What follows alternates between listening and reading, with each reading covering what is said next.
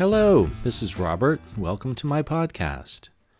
Jean Vanier said that loneliness can appear first as an inner dissatisfaction or a restlessness of the heart. It's part of being human, he said, because there's nothing that can completely fulfill the needs of the human heart. More severely, he said that to be lonely is to feel unwanted and unloved, and therefore unlovable. Loneliness strikes us emotionally, physically, and spiritually. It can push us into escapes and addictions in a need to forget our inner pain and emptiness. At its worst, Vanier said that loneliness can become such uncontrolled anguish that one can slip easily into the chaos of madness, and that loneliness can feel like death. One of the first clinicians to write about loneliness was a psychiatrist by the name of Frieda Fromm-Reichmann. She observed how loneliness is distinct from solitude, temporary aloneness, grief, anxiety, and depression, and she observed how loneliness has much in common with feelings of panic, and how people who suffer loneliness become emotionally paralyzed and helpless. One of her clients described it like this: "I don't know why people think of hell as a place where fires are burning," she said. "That's not hell. Hell is if you're frozen in isolation into a block of ice. That's where I've been," she said. And that's where Dalitso Mzinganjira was, too, after coming to Canada from Malawi about 10 years ago as an international student at university. His loneliness began with shame and anxiety over his African accent, and it caused him to withdraw from conversations with his classmates. He was separated from his family and culture in Malawi, and then, after he separated and was divorced from his wife and daughter returned to Malawi. Then Dalitso spiraled downwards into the hell of loneliness through addiction, and eventually he ended up on the street, homeless. But then he found help, or rather help found him, in the form of a team of counselors who cared for him, first of all, by listening to him. I recently sat down with Dalitso in Kingston, where he works in healthcare. Here are some excerpts from our conversation about what healing from loneliness feels like and why it matters. I had no friends. I couldn't connect with anybody in my country in terms of my family members. And I wasn't even feeling that, I was okay myself, mental-wise. But the only help where I could go to was just, like drinking. There was a time I attempted to go and meet a counselor, but the response that I got from the social worker, it was very judgmental, and because of that, I literally withdrew. I said, I'm not going to tell anybody, I'm not going to go anywhere, I'll just sit down here and I'll see how things will go. I had several struggles in my loneliness. For me, I look at it like I had a holistic kind of challenge. Because I had some spiritual challenges because of that. I had physical challenges, significant physical problems because of the loneliness. I had significant even mental health challenges because of loneliness. Even as well as my social skills, I could see myself losing them because of loneliness.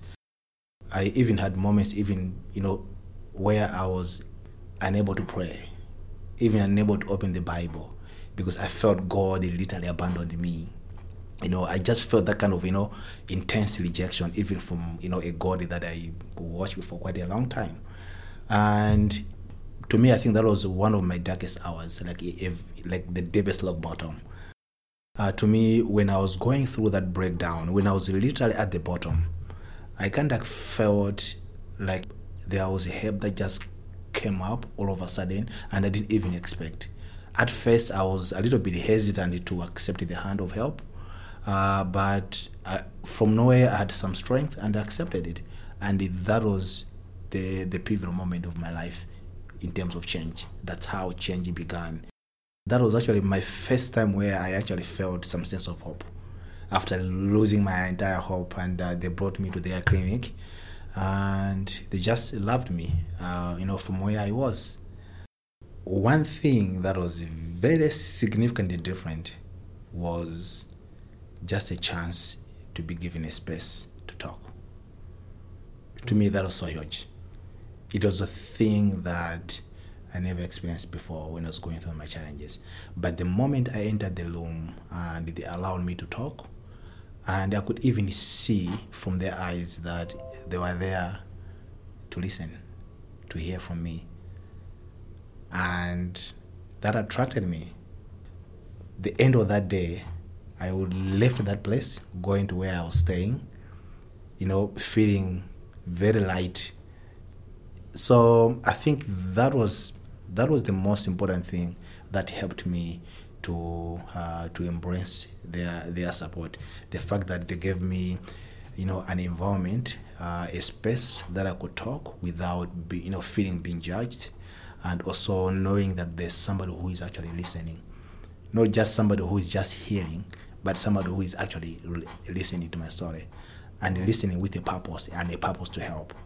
They made me to trust them pretty much with my entire life. So I was like, wow, these people are here to help me. And they gave me the support, and they knew they could see some potential in me, that I could do something, that I could help. They could see some passion in me, even if I myself I couldn't see those things. And I think if I didn't go through this, I don't think I would have been the good me. I don't think I would have been able to be quite productive in terms of even helping others. But I like where I am at this point because because of what I went through. I thank God because I was able to go through that experience and eventually came up, as who I am. Dalitso endured his struggles with loneliness, and he survived. He now uses his pain to help others in his role in healthcare. He knows what the hell of loneliness feels like, but he also knows the healing power of feeling heard. The power of listening that he received at the worst time in his life is now the kind of listening that he can offer to others in their desperate needs and their struggles with loneliness.